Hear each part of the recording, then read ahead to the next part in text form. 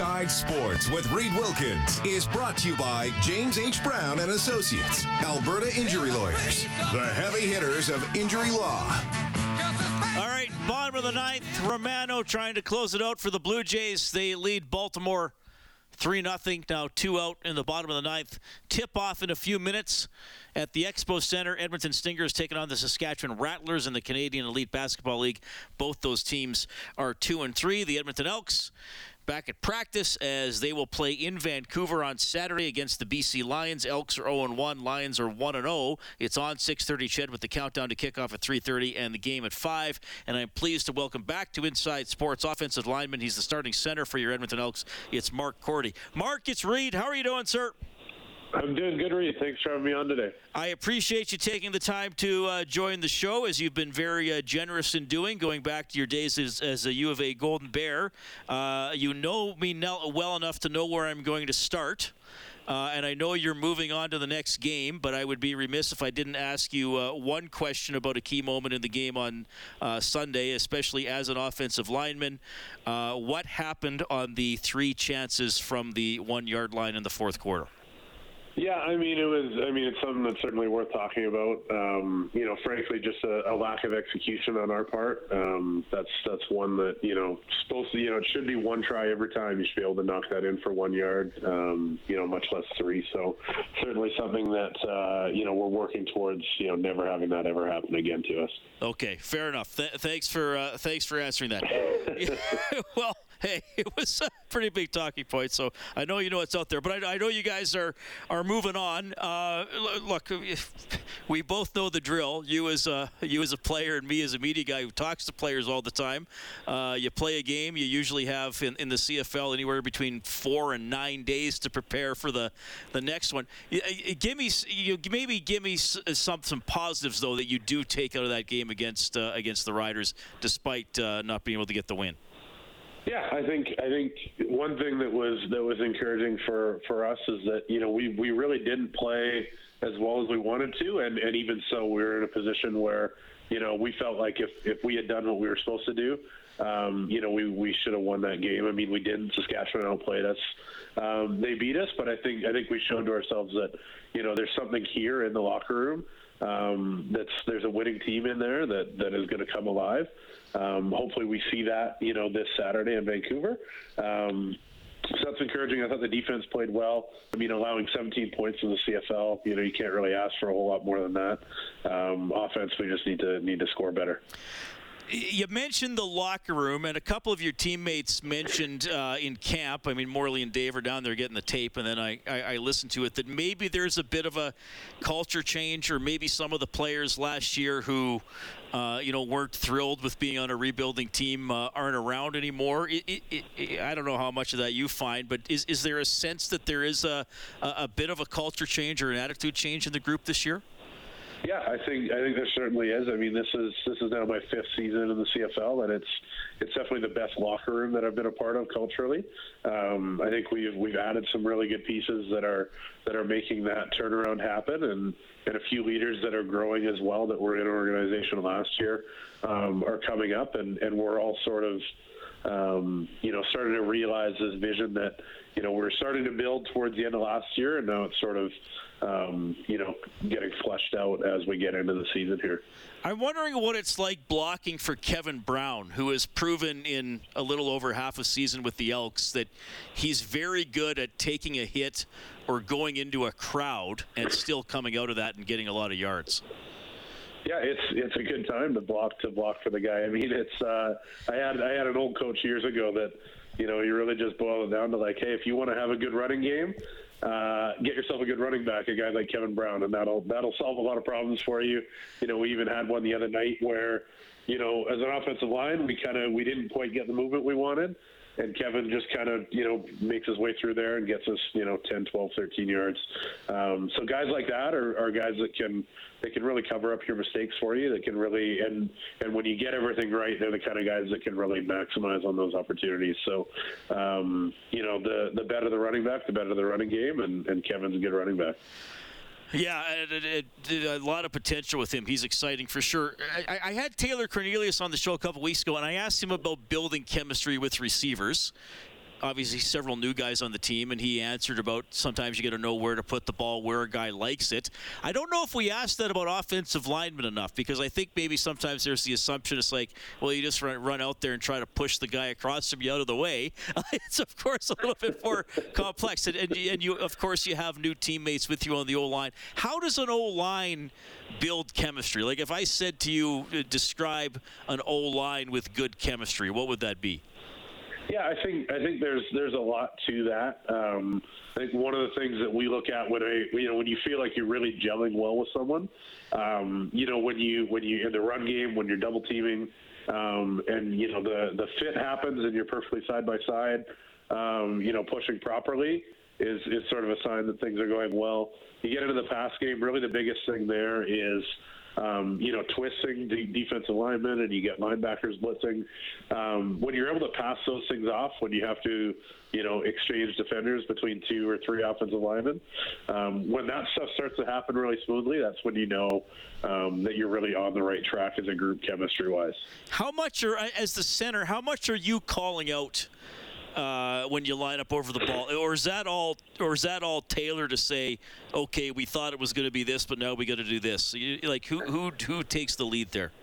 Yeah, as a center, and sort of how that breaks down varies between each team. How that looks for us, and I think for the bulk of teams in the CFL is, the quarterback will give you the protection of generally, not to get too into the weeds on it, but if we're pass protecting, what side Kevin Brown's going to protect and help out with, and what side the center is going to protect and help out with, and then from there it's sort of on the center, on myself to sort of direct a group of 6 of us, the 5 of us, and the running back on exactly how we're going to pick up different blitzes, whether it be different fronts on the defense, different blitzes coming from the secondary, whatever that may be. That's sort of up to me, so to speak. Right. Yeah, and that's the part of football I love. And when I have ex-players on, I always talk about that. And that's kind of where I was getting that, too, with that chemistry on the O-line, is that some of those more experienced teams, like Jed Roberts told me, and as you know with Jed, he couldn't hear on the field, like a glance at a teammate. Oh, yeah, we know what we're doing, right? Or a quick point. I love those little stories about football. Yeah, and I think that's really where it comes down. As much as the groups with good chemistry is, as much as for me as a center, it's my decision to, direct where the blocking may go. When you get that good chemistry going, it's really the rest of the guys are really just waiting for me to confirm what they're already thinking and put us all on the same page. So I think that's a good spot to get to, and I think we're really right there about now with this group that sort of finished last year. And is rolling into this year. Yeah. Mark Cordy joining us tonight at Inside Sports. Of course, the offensive lineman center for your Edmonton Elks as they get set to take on the British Columbia Lions, who, lost a couple of key guys to retirement, and obviously their quarterback went to the NFL. I'm sure, and maybe you don't want to tell me too much. Do you watch tape from last year, or do you just focus on their most recent game? Yeah, it's a bit of a mix, and it depends team to team. BC, for us as an offensive line, BC had the same defensive coordinator and a lot of the same players on defense that they had last year. So there's some good film towards the end of last year and in the playoffs when they were playing against Winnipeg. That's good for us to watch. The biggest focus is on, the last game they played against Calgary. That's who they are this year. So a bit of a mix of both, but especially when that defensive coordinator carries over year to year, there's some things that you can pick out from last year for sure. Yeah, which is interesting to me, right? So you, as an offensive lineman, you could name all the defensive coordinators and their tendencies, eh? Yeah, typically you can, and they take their playbook with them when they move teams, and so it's the longer you spend in the league, the more you never actually meet these guys, but you get to know them on the field. Right. Okay. Well, Mark, we wish you all the best. I know you guys are hungry to get some in the win column and get back in the postseason after the last couple of seasons. I always appreciate you jumping on the show. I hope everything is good with you and your family, and have a great one against the Lions. Absolutely. Thanks, Reed. Always a pleasure to join you. That is Mark Cordy checking in from your Edmonton Elks. I don't want to dwell on it, don't want to beat him up about it, but had to ask him about the failure to get in from the one, and as he said, didn't execute. Blake Dermott did a great job breaking that down for us after the game on Sunday as well, about driving. And actually, Kellen, let's fire that now. It should be in the folder there. Blake on the goal line, minute 12. Do we still have that? I'll tell you what, I'll bet you they'll be running that short yardage offense quarterback sneak about 100 times this week because a couple things happened. Quarterback was slow to get the ball. The whole offensive line had surged, and then he went after him, which allowed time for guys to come over the top. Secondly, if you're going to be quarterback sneaking, you got to get your helmet between the hips of your offensive lineman, and he was above them. He was standing up tall, and this is the first one.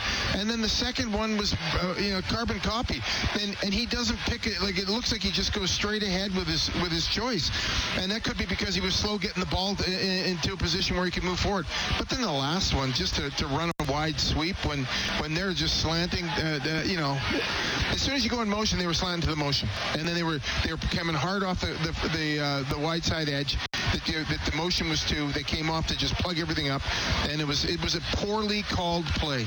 But I tell you what, though, it's embarrassing if you can't get 1 yard with 3 cracks at it. It's something that whole group, that we thought did such a nice job of with the running the ball in preseason. That was a terrible, terrible series. Yeah, that was Blake after the game on Sunday, summing up what went wrong on those 3 plays from the one. And now the problem is, at least I think, the tension that is going to exist whenever they have a 3rd and 1 or a 2nd and 1 even. And they might be calling a quarterback sneak, or they want to call a quarterback sneak, which should be, again, automatic, especially if you have 3 tries to get it. That's not always the case in the game, but it was on Sunday. Now everybody's holding their breath, right? If you're an Elks fan watching on Saturday and they got 3rd and a yard and they look like they're going to sneak it, it's not the feeling like, oh, yeah, of course they're going to get it. We get this every time. The recent history suggests, oh, this is far from automatic. Is this going to be a drive-killing play? Is this going to be a momentum-turning play? So that's obviously in that game it hurt, but it hurt a lot. But also, in my mind, now what happens in the future games? Can you get the confidence back on that play? Can you feel as an O-line, as an offense, you can get that yard? Can the fan base feel, okay, really we only need 9 yards for a first down because we'll sneak it every single time? That I mean, when I'm watching Saturday, I'm not going to be thinking like, oh, yeah, they'll get it. I'm going to think, oh, no, what might go wrong on this play? So hopefully they can turn that around. Clearly they're working on it. Like Mark said, they just didn't execute. So one thing they got to clean up against the BC Lions. 780-496-0063. That is the hotline presented by CertainTeed, the pro's choice for roofing, siding, drywall, insulation, and ceiling systems. CertainTeed, pro all the way. We'll wrap up the show with more of your feedback in a couple of minutes.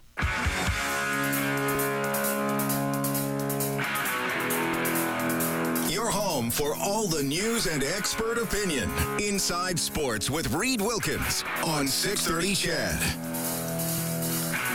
Okay, so the Blue Jays do win 3-1 over the Orioles. 780-496-0063. We have Richard on the line. Hi, Richard. Hey, Reed. This is B.S. Richard. Booger Sugar Richard. Booger Sugar Richard. I called you in the summer or in the winter.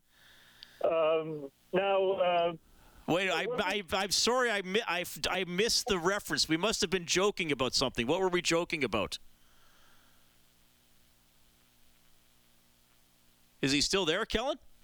Yeah, I'm here. It was about the baseball player who was suspended and for so many times for cocaine and all that. Oh, that. Okay. Yes. All right. Thank you. Anyway, yeah. What's on your mind? Where were the other running backs when this was all going on? Everybody puts it on the offensive line and the quarterback. He needs help from the backs behind him. Like, where were they?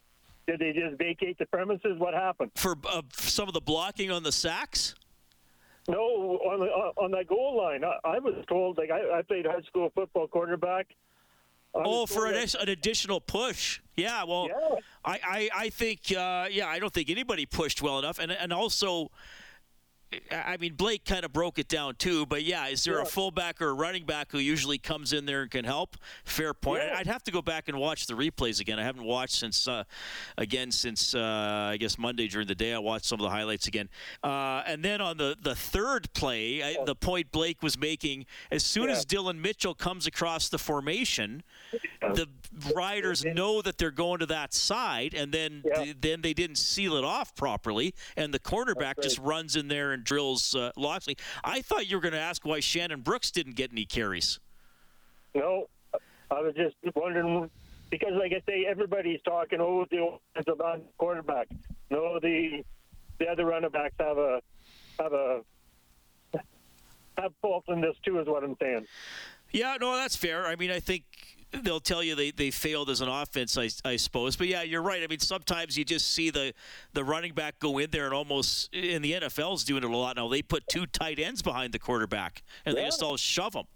So I think the rules might be a bit different about how much you can assist a player between the two leagues, but when it's in a scrum like that, it's pretty hard to point out what's happening. So, you're right. I mean, they had to, and again, and Jones emphasized it after the game. Oh, we didn't lose on that play. I get it, but that's the headline, that you didn't score three chances. You know what? And I'll tell you, if Richard, if they're first and goal from the 10 and they get down to the 5, and then second and goal from the 5, they get down to the 1, and they try a sneak and Saskatchewan stuffs it, it's still disappointing, but I'm like, okay, sometimes you got to give the defense a win on a play. You can't lose that play 3 times in a row, though. That's right. Okay. Thank you very much. All right. Thank you, Richard. Kellen, if we got time for a couple messages, or if you got any, hit me with those two. We do, yes, for sure. Fred texted in tonight and says what everyone seems to gloss over with Vegas winning so early in their franchise history is that they had a huge advantage coming into the league because the teams were so only able to protect the same amount of players as previous expansion drafts. But Vegas came in by themselves instead of a group of teams, so they had basically double the opportunity to take better players. The same happened with Seattle. That's from Fred. All right. Thank you, Fred. Corey at work says, Reed, I can see you at lunch with these guys. You must have looked like you were watching a tennis match. You never told us who won the debate. Well, that's for me to know. For you to guess. For us to guess? For us to find out? Respectful Ralph and Sour Sam. Yes. And that's why I asked that's why I told everybody about the debate. They can decide.